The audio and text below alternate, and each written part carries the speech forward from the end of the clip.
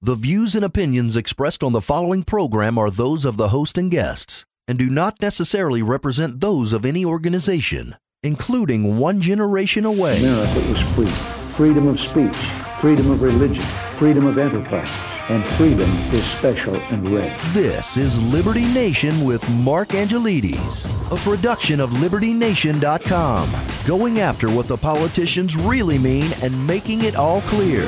For your freedom and your liberty. Liberty Nation with Mark Angelides. As the balance of power shifts somewhat in American politics, it's time to start questioning how that power, borrowed from citizens and utilized by the elected, will be wielded. Welcome to Liberty Nation Radio here on the Radio America Network. I'm your host, Mark Angelides. On today's episode, we discuss the GOP blitz against Joe Biden, silver linings for Republicans, FTX and the cost of Thanksgiving. Remember, this show is proudly sponsored by LibertyNation.com, where you can access podcasts, breaking news, analysis, and a range of biting and brilliant shows to whet your appetite for freedom and your fondness for the great American Constitution. With the GOP now in control of the House, certain representatives have come out of the gate with a shocking presser, in which GOP big dogs Jim Jordan and James Comer set out a roadmap for investigating both Hunter Biden and, more importantly, President Joe Biden. So to discuss the latest, we're joined by Liberty Nation's editor-in-chief, Ms. Lisa K. Donner. Thanks for being here, Lisa. Good to be here, Mark. So I have to say, I was blown away by the audacity of the press conference, the details, the accusations, and perhaps more so how these two representatives, they seemed ready to pounce just one day after the GOP secured the magic 218 seats. Now, in a moment, we're going to listen to a couple of parts of that presser. But what were your initial impressions? Wow, talk about scorched earth. It was as if the Republicans were just waiting till that 218 magic number came, and they came out with guns ablaze.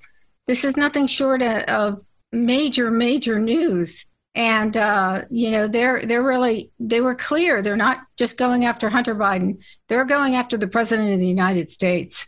Yeah, that was very much apparent, and they were very open about that as well, saying this is, I believe there was a part where James Comer said, we don't need to discuss whether Hunter Biden is a lowlife. He is what he said, but this is about Joe Biden. Now, we're going to play a quick clip here for you, Lisa, and I'd like you to come back in on that with your reaction. Rooting out waste, fraud, and abuse will be the primary goal of a Republican House Oversight Committee. As such, this investigation will be a top priority. We are releasing a report today that details what we have uncovered. We are also sending letters to the Biden administration officials and Biden family associates renewing our request for voluntary production of documents relevant to this investigation. This is an investigation of Joe Biden, the President of the United States, and why he lied to the American people about his knowledge and participation in his family's international business schemes. National security interests require the committee conduct investigation, and we will pursue all avenues that have long been ignored. Committee Republicans have uncovered evidence of federal crimes committed by and to the benefit of members of the president's family. These include conspiracy or defrauding the United States, wire fraud, conspiracy to commit wire fraud, violation of the Foreign Agents Registration Act, violations of the Foreign Corrupt Practices Act, violations of the Trafficking Victims Protection Act, tax evasion, money laundering, and conspiracy to commit money laundering. May I say, wow. I mean, talk about throwing the book at someone. The Republicans clearly were ready for this. They had visual aids behind them. They had lots of information. You know, the key words that Democrats have been using for a while now, at least when Donald Trump was president and after, was Republicans claim without evidence, or people claim without evidence. Using those words, claim without evidence. Well, they came to the table with plenty of evidence there. Whether it'll stick or not, of course, we don't know. But there's a lot of allegations, and they had a roadmap. They really did have a roadmap for investigating the Biden family schemes. Yeah, I think what was most impressive, if I may use that term, was that they highlighted, here is the information that we have, and also pointed out, Here's why you haven't heard from it before. Here's where the information was sent to. Here's who debunked it and why no follow-up was done on it.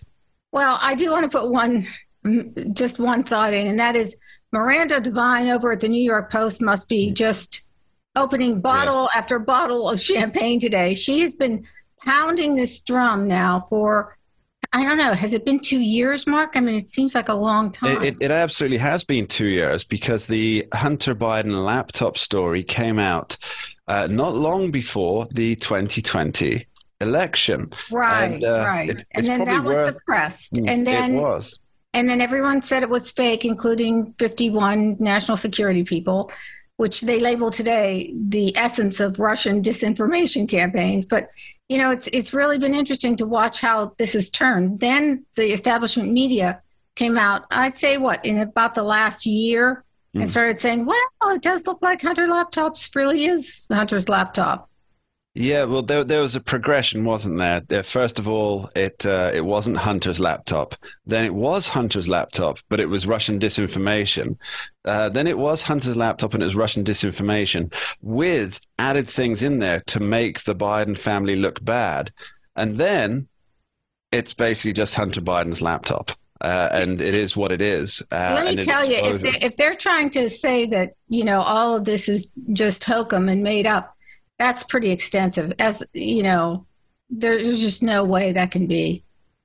Now, one thing I noticed, Lisa, and I did mention this to you at the time the press was going on, and shortly after, while Fox News covered the presser, of course, many other major, let's call them left-leaning outlets, did not cover the presser, and neither did they have stories up straight away or within a particularly reasonable time to explain what had happened. Now, to me, this just seems a massive continuation of the same suppression that took place with Hunter Biden's laptop, isn't it? This kind of gatekeeping has got to stop. But I'll tell you also, this is why places like Liberty Nation exist. Because you have to have places that are going to give you what's really going on and aren't constantly gatekeeping. I mean, talk about errors of omission. You know, this is a major investigation of the current president of the United States. Now, certainly when they were investigating, and the Democrats were investigating Donald Trump, it was all over every station. Why isn't it now? Well, perhaps it will be labeled as it was a fake press conference filled with, you know, put together by the Kremlin to discredit Joe Biden off the wave of his midterm success. Yeah, it seems to me that they are doing this gatekeeping exactly as you say. And what's happening is the reason for the delay was to come together with a narrative that could be firmly pushed across all of the more Democrat-friendly networks, because obviously you can't have people going off half-cocked, as we say in the UK, and actually just printing what actually happened, because that would be reckless journalism, wouldn't it? Yeah, you know, I was interested in their accusation on abuse of power, and that's why I thought what they were talking about, the suspicious activity reports, and I think you have something on that. Well, listen to this and let me know what you think. Many transactions related to these businesses have raised red flags at U.S. banks. A suspicious activity report, or SAR, is a document a bank must file with the Treasury Department when a transaction is suspected to be related to money laundering or fraud or other types of criminal activity. According to media reports, the Biden family accumulated over 150 SARs. One SAR generated by an American bank to the Treasury Department connects Hunter Biden and his business associates to international human trafficking, among other illegal activities. The thing that I found most interesting about this whole SAR situation, Mark, was that, okay, the Biden family accumulated 150 of them, and then they stopped. Well, why did they stop? Yeah, that is the most fascinating part. Do you want to give the game away there, Lisa? No, go ahead. Tell our listeners. Right. So these are SARS, not the respiratory disorder famous in Japan, but the ones to do with financial transactions. Suspicious activity reports.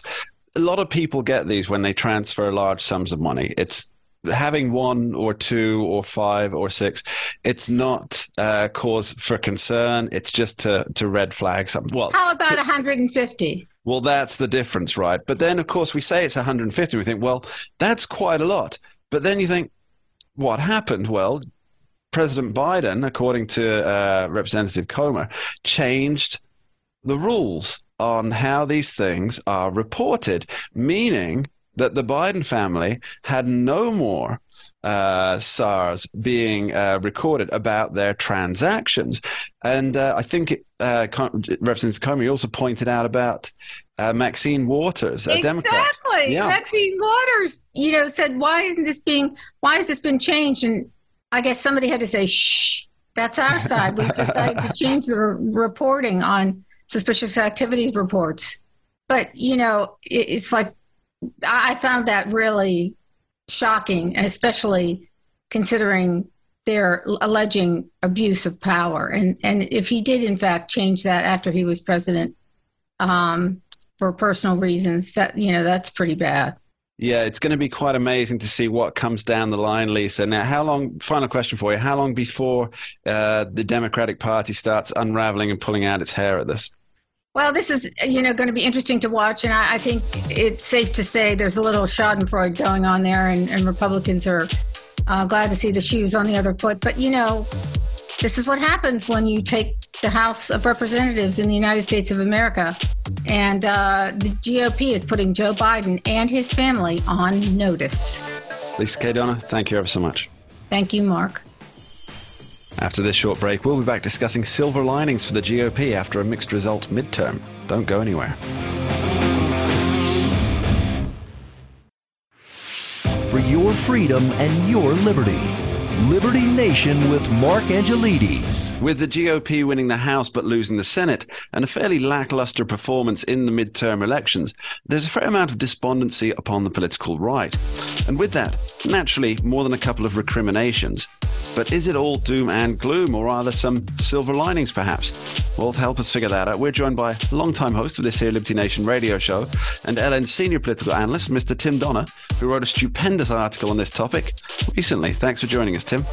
Let's talk about what's happened then. It's not all thunderbolts and lightning for the GOP, is it? Well, look, let's get down to the basics now that Republicans and frankly even Democrats have gotten over the shock of what happened. And I'd like to say on November 8th, but it's a concluding or reaching its pinnacle on November 8th because we don't have election days anymore. We have election seasons. Some states began as early as September voting. How else would you explain John Fetterman, who can't even put a sentence together, getting elected? But I digress. I think now that we have this election in the rearview mirror and already looking forward to 2024, now that Donald Trump is officially in the race, it's important to note that conservatives got greedy in thinking, well, of course, we're going to take the House. It's a matter of how many seats, and looks more and more like we're going to take the Senate. And look, Real Clear Politics even predicted that the GOP would pick up 3 seats, and they are truly impartial analysts that go through all the polls. So this was a shocking outcome. But through it all, we have to remember that there was only one thing that was absolutely critical, that the Republicans absolutely, totally, positively had to do, and that was to take control of the gavel in the House, even though they'll have a very slim majority. Maybe the slimmest in decades, probably. Yeah, I mean, Nancy Pelosi managed 2 years with just a majority of 5. That's true. Well, the important thing, of course, is that the Republicans get to set the agenda and chair the committees and conduct the investigations. So let's start with that baseline that they had to win the House. And because conservatives started becoming overly ambitious, not all of them, but most of them, including the pollsters and Democrats who appeared despondent, they did win the House.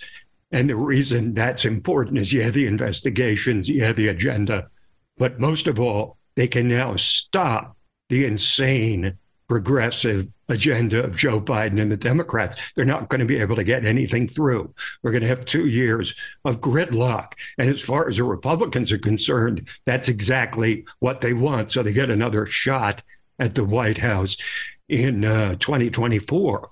So that, combined with the fact, look, they lost the Senate, but that does not affect their ability to stop Biden's agenda. It only means that they can't stop his judicial appointments and they can't stop Senate investigations run by the Democrats, but it does not affect their ability to stop cold, build back better, and the like that the Democrats foist on the American people.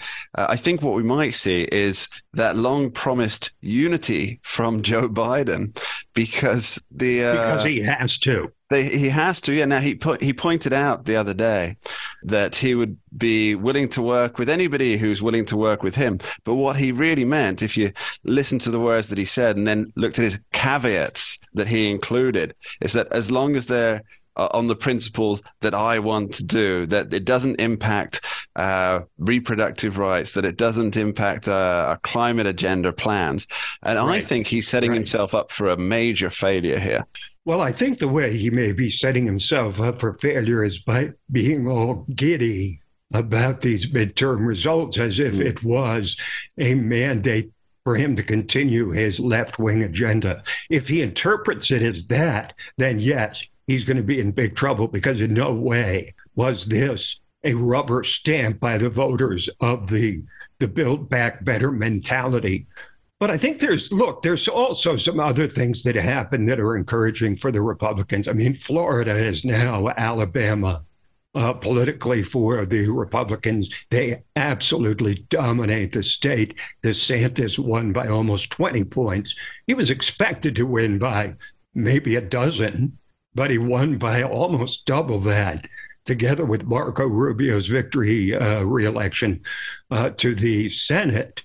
Florida has become ruby red and has produced a future star. He's a star already for the GOP, but he's going to be a future star in the presidential stakes, whether it's 2024, 2028, and that, of course, is Ron DeSantis. So they have a base. And here's the thing that's probably the most encouraging for Republicans over the long haul. They also made some gains in New York, which is important. The Democrats had the worst victory in New York that you could possibly have. Hochul barely hung on to win a first full term as governor. But beyond New York, with Florida now in the bank for Republicans, and Ohio also now in the bank for Republicans, the governor there, Mike DeWine, won by 25 points. Even J.D. Vance, controversial Trump-backed candidate, won by 7. You add the 47 electoral votes of Ohio and Florida to the 40 of Texas, and all of a sudden, the Republicans have a solid red troika of 87 electoral votes, which is not the 101 that Democrats have in California, New York, and Illinois, but it comes awfully close. So the electoral map has sort of under the radar really solidified for Republicans for 2024. Middle America becomes a battleground once again. Yes, Tim again. Donner, we're talking silver linings with Tim Donner for the GOP. We're going to be right back after this short break discussing what comes next for American politics. Don't go anywhere.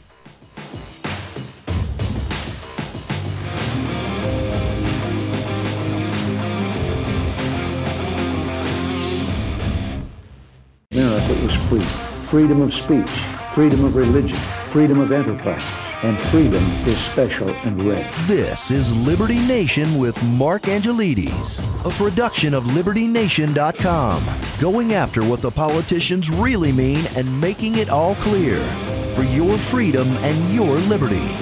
Liberty Nation with Mark Angelides. With Thanksgiving just around the corner, there's no better time to do a year-by-year comparison on just how well Bidenomics is treating the average family. And with us to provide the numbers, the pork, and perhaps the turkey is Liberty Nation's economics correspondent, Mr. Andrew Moran. Welcome back, Andrew. Thank you for having me. It's been a while. It has. We're glad to have you back on. We assumed that we wouldn't need you anymore because Joe Biden assured us that the economy was going from strength to strength. But it appears that's not quite true. Is it, Andrew? Oh, absolutely. No, I mean, if you look at every single metric, aside from the labor market, of course, it's just everything is on a downhill. The PMIs are contracting, inflation still elevated. Companies are their forward guidance is dreadful. The stock market is still in a bear market. So yeah, I mean, every single component of the U.S. economy isn't that great right now, and recession is almost guaranteed at this point. A second one, anyway. So yeah, of course, they could deny the second one as easily as they denied the first one. So let's talk turkey, quite literally, Andrew. Let's talk turkey. Thanksgiving dinner is coming up. And I know for many of our listeners who don't opt for the tofurkey version, this could be quite an expensive time of year. What are the details? Yeah, so the price of the centerpiece itself, turkey, I mean, it's at an all-time high right now. You look at the numbers, I think it's up 21% from a year ago. The cost of a 16-pound bird is $28.96, or if you do the math, and I'm terrible at math, it's $1.81 per pound. Says the Economist. And the overall Thanksgiving feast, according to the American Farm Bureau, is up 20% from a year ago. So overall, I mean, this Thanksgiving is going to be absolutely expensive for anyone. If you look at some of the surveys, they show a quarter of Americans are just giving up Thanksgiving. They're not going to do anything this year because of how expensive it is. And it's not just a turkey. I mean, look at everything around. Look at the price of eggs as a good example of that. Up 40% year over year just a month ago. That was incredible. The price of bread's up 15% from a year ago. Corn, peas, carrots, ham, everything is just up across the board at Thanksgiving feast. And then if you want to go see your in-laws, you're spending 20% more in gasoline from a year ago. So I mean, that is the best excuse ever, right? Sorry, in-laws. Exactly. We shan't be there this year. Gas is far too pricey. Now, let's not lay all the blame at the feet of the present economy. There is surely the bird flu that's sweeping the world has impacted the price of the bird anyway, specifically, hasn't it? Yeah, the bird flu. I mean, it's amazing. Usually, the bird flu is around for the colder months, January, February, March. But this year, the farmers have been noticing that the bird flu actually seeped in July, and July is a critical period for these farmers because that's when they start raising the flock for the Thanksgiving sales. So yeah, the bird flu. It's not just happening in the United States; it's happening in Canada, the UK, Asia, all these different places, and that's adding fuel to this whole turkey inflation. But it's also, again, it's not just bird flu. You have soaring diesel prices, soaring labor costs and labor shortages, the war in Ukraine, droughts. So I think it was NPR that said it sounds like biblical revelations considering what's happening in the turkey market. Yeah, I tended to ignore NPR in recent years after they start using far too many adjectives to describe political leaders on the right. And I think that's conduct unbecoming, considering they take taxpayer dollars. Now, let's discuss something a little bit different here, but still on the same topic. So if inflation goes up or down in the near future, are we going to be stuck with these high prices? And as in, once the market learns that a certain percentage of people are still willing to pay the higher prices, what incentives do producers have to drop back, do you think? Well, first of all, I mean, when it comes to inflation, it's sticky. I mean, if you look at the year-over-year growth of 7.7%, that's the baseline from a year ago. But it doesn't mean that prices are going to start falling. If something goes up 7% or 8%, it's going to stay there for a while. It's not going to come down to where it was, pre-pandemic or 1980. And then if you add on top of that, your purchasing power has been completely eviscerated with all the money printing that's been going on. When it comes to producers scaling back their output, if prices are as high as they are, they're going to continue to try to take advantage of those higher prices. But the problem is that if they try to take advantage of higher prices, they have to do with all these other overhead costs. Labor is one of the biggest things right now occurring. Energy for farmers, fertilizer is trading at all-time highs or near all-time highs now. Anyway, diesel is at $5.40 a gallon. National average, of course, probably higher in a lot of other places. So they're stuck between a rock and a hard place where they want to profit off of these near all-time high prices, but then investing it to do that is a risky gamble, because what happens suddenly if prices collapse? Then they have all this investments going down the tubes. That's one of the issues with the oil market today. One of the reasons, not the only one, but one of them, is that oil producers, they're terrified of investing more in case the WTI prices collapse before it be below $80, $70, or $60 a barrel, which makes it, because it makes it harder to break even. And then, of course, in addition to that, you have the regulatory uncertainty from the current Biden administration. I may be wrong here, Andrew, and my understanding of economics and global power systems is not complete, but it seems that when Joe Biden says that these oil producers and these manufacturing companies that are charging the higher prices, it's not, as he says, that it's all because of greed. There's a certain amount of self-protection involved there, right? Oh God, it's so frustrating when because it's not just this is the doctrine of the left, or progressivism itself. They think that one, that profit is bad, two, profit is driving higher prices. But that's not the case when it comes to crude oil. And now that we've transitioned to that subject, when we're talking about crude oil, it's the petroleum financial markets that drive the cost of WTI, Brent, natural gas, whatever the case. It's not so much Chevron, posting record profits in its previous quarter, and that's what's completely frustrating. I mean, it sounds on the surface that perhaps he's right, but if you understand economics and how the financial markets work, you see he's just completely lying about it, or perhaps he's not lying; he's just oblivious and ignorant to what's occurring in the broader economic conditions. I think you'd find a 50-50 split on where that is. I don't think there's anybody saying he's actually right. No, there are some people within the Fourth Estate saying he's correct. Now, let's stick with Joe Biden for a minute. Now, how is Biden's international largesse? Now, I'm sure you know what I'm referring to here. $20 billion, that's billion with a B, of taxpayer money, much of it from the US, not all of it, to wean Indonesia off coal or off fossil fuels. I mean, firstly, Andrew, how is that impacting long-term economic outlook for the United States? Number two, how can you even justify sending taxpayer money to do climate action in Indonesia? I'm sure the Indonesian people, are wonderful, but really?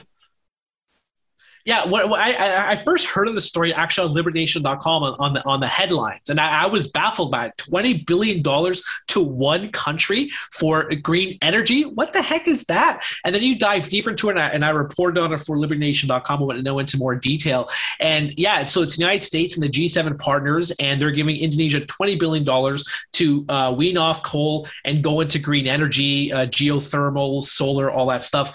But it's so funny because Indonesia, its representation of global emissions is about between 1 and 1.4%. And if you compare that to China, the US and China represent about half of all international emissions. But this is the latest scheme. I mean, you can fault a poor country like Indonesia or any other nations that are currently negotiating with the G7 and the United Nations and all these Western countries that want to just hand out taxpayer dollars. If you pledge to be a green country, if you're just saying, hey, of course, we want to get off fossil fuels and have solar panels everywhere, but you give us money, of course you're going to do that. You can't blame them at all for getting $20 billion for a poorer or developing country, as they're called. Of course they'll take it. But what's funny too is that Jakarta's goal is to go zero emission economy by 2050. So we got $20 billion now or over the next 5 years for something that might be attained in 2050. So I find that comical. I mean, all these countries are going to do it. And because these Western countries are so desperate to hand out money, the terms and conditions of a lot of these agreements, especially on when it comes to the financing side, they're all going to benefit these countries. They're all going to want, one of the issues that the Indonesian government had was that they wanted far lower interest rates. And guess what? The G7 just gave it to them. So I don't know the specific number, but the president was celebrating that he got lower interest rates. It's easy to be generous when it's not your money. Andrew Moran. That's Milton Friedman. That's a Milton Friedman quote. It's an inefficient way to spend other people's money on somebody else. So Milton Friedman was turning in his grave when he read about the Indonesian story. Well, thank you for talking Turkey with us, Andrew Moran. Thank you for having me. And we'll be back in just a short moment talking the cryptocurrency collapse that's rocked over 1 million customers with Scott DeCosenza. Don't go anywhere. For your freedom and your liberty. Liberty Nation with Mark Angelides. The cryptocurrency markets are facing tough times as an enormous scheme unfolds, and yet who was this Madoff-type mastermind behind it all? And does it beg questions regarding party political funding? Well, someone who's been following this story closely is Liberty Nation's legal affairs editor, host of the Uprising podcast, and extremely dapper man about town, Mr. Scott DeCosenza. Welcome back to the show, Scott. And holder of at least one or more cryptocurrencies, though thankfully none on the now bankrupted FTX exchange, Mark. Right. Just very quickly here now, Scott, I have to point out I'm incredibly ignorant on cryptocurrencies and the terms involved. FTX exchange. This is essentially just a place where people can either use real money to buy cryptocurrencies, or they can use different cryptocurrencies. The notion that there's something called real money and not real money, I think. No, of course, yeah. I mean, take it as given that we understand it's all built on debt. Yes, yeah. Government issued promises for our grandchildren to repay back. If that's what you mean by real money, then yes. So if you want to buy, for instance, Bitcoin is the most widely held cryptocurrency.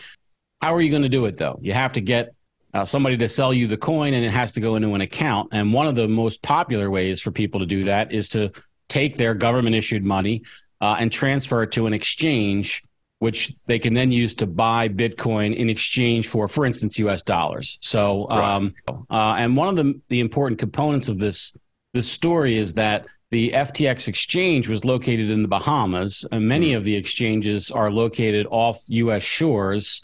Now, some of that is just a natural occurrence because that's where their ownership is and that's where they want to do business. But a large portion of the reason why so much of this is offshore is because of the failure of the U.S. regulatory authorities to allow our major financial institutions to do these things themselves, by the way, which would give the American people or any investor or depositor an added layer of consumer protection. Absolutely. Okay, so Scott, so what's happened is essentially the chap behind it all, Samuel Bankman-Fried, he built up this enormous FTX company exchange, Bitcoin exchange, cryptocurrency exchange, and then spooked the markets. People started selling, and it's reminiscent of the scene in It's a Wonderful Life, right, where there's a Potter, evil old Potter, does a run on Jimmy's bank, Jimmy Stewart's bank. Of course, in this scenario, Mr. Sam Bankman-Fried is certainly Jimmy Stewart, let's be clear. I'm going to go away from the Christmas movie analogies to just try to get everything straight. What happened was Bankman-Fried was playing games with the depositors' funds. As we understand it now, it looks like he took money he had no legal right to take to make bets on cryptocurrencies and other perhaps financial, investment strategies, hoping that they would pay off and then he would be able to replace the money that he took and no one would be the wiser. But that's not what happened. And in fact, somebody realized what was going on likely and that he was over leveraged. And that was one of the biggest competitors to the FTX exchange, which is Binance, which is the world's largest cryptocurrency trading platform. The Binance management said, we're going to dump a lot of the FTX proprietary coins that they held from basically a previous financial transaction they were involved with FTX. So they said, we don't like what's going on here with the balance sheets. We think it looks funny. And we also, it seems like, Mark, that the Binance people thought we could really pounce like a shark. There's some blood in the water here with some weakness with FTX. So they said, we're going to dump all of these tokens that we have, which is a sort of a proprietary type of cryptocurrency. And everybody rushed to sell because they realized the market was going to be flooded with these coins. Yeah. Because of that flood of the market, that was a run on the proprietary coin.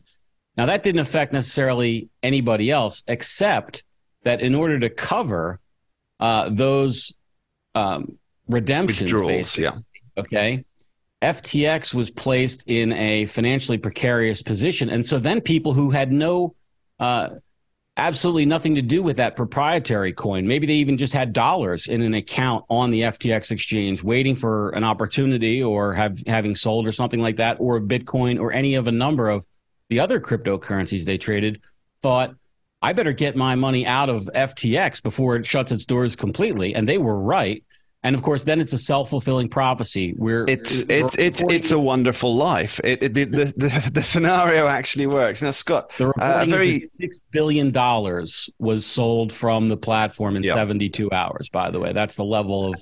And I believe that more than 1 million depositors now have to try and claw back over $1 billion. That's a billion with a B. Through bankruptcy courts. Now, I'm reminded, well, actually, a good friend of mine, Freddie Vatcher, who is a serious thinker and an even more serious chess player, he reminded me that this was similar to Robert Maxwell's big scam. Robert Maxwell may not be familiar to everybody, but he was a big newspaper proprietor in the UK, and also the father of Ghislaine Maxwell, of Jeffrey Epstein fame. And what he did was shuffled money around trying to cover losses that he'd made in certain places, and essentially inflated his balance sheet until the whole thing came crumbling down. Now, what I think is really interesting, Scott, is that Mr. Sam Bankman-Fried, he was actually funneling tens of millions of dollars to the Democratic Party right before the election. Second largest donor this cycle, second only to George Soros. He and his brother, who was a former staffer to a Democrat representative in the House and member of the banking committee, visited the White House numerous times. Mark, it's impossible to overstate how closely tied Sam Bankman-Fried is with the highest levels of the Democrat Party. You should also mention here that Bankman-Fried's mother is also responsible for large fundraising organizations that specifically favor Democrats. This whole family is, as you say, deeply entwined with that. So what's happened? And now I do not understand how all these financing things work. Very few people, I'm sure, understand the full intricacies of it. But it appears that Mr. Bankman-Fried was getting lots of money out of the company and then giving it to Democrats just before the election, and now he can't cover that money by putting it from somewhere else within the company, and so the whole thing comes down, and the only people that are happy are the Democrats who were the happy victims of his largesse. Is that right? Well, I don't know that we can say it's a 1-to-1. A dollar taken from here equals a dollar given over there. That I don't think the facts have yet to be reported that can justify such a claim, but it is true that he took money that didn't belong to him in order to make investments.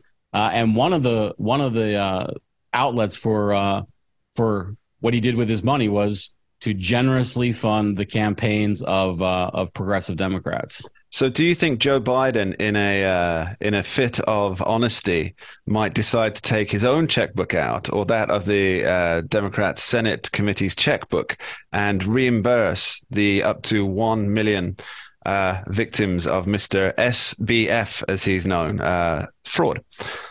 Do you think that's likely to happen? A sternly worded letter is in order, at least on that account. I look forward to reading it. Scott, we all do. It should be the epic novel of a lifetime, explaining why they're not going to pay back the money that they used to get themselves elected to further their own political careers and indeed wealth building. Scott D. Cosenza, thank you ever so much for filling us in on this. Thank you, Mark. And that's almost all we have time for in this week's edition of Liberty Nation Radio here on the Radio America Network. I'd like to thank this week's guests, Tim Donner, Andrew Moran, and the long-suffering but always faithful contributor to our Talking Liberty segment, Mr. Scott D. Cosenza, for joining us. And of course, my sincerest thanks to you, the listeners, for taking the time to tune in. A parting thought for you this week on power. Plato once said, "The measure of a man is what he does with power." And for me, this ties in well with what we see all around us. Those with the ultimate power over their fellow man seem determined to use it to bolster their own position and to ensure that the power stays with them. And then we have these tech wonderkins who use their position and their newly acquired power in assuring that the focus, attention, and indeed cash of the consumer is pushed towards those who are again already in power. But we should not be too dispirited, because we are, despite what the political left would have us believe, individuals with independent minds, spirits, and motivations. Really, against all the odds, there truly isn't anything more powerful than that. Thanks for listening.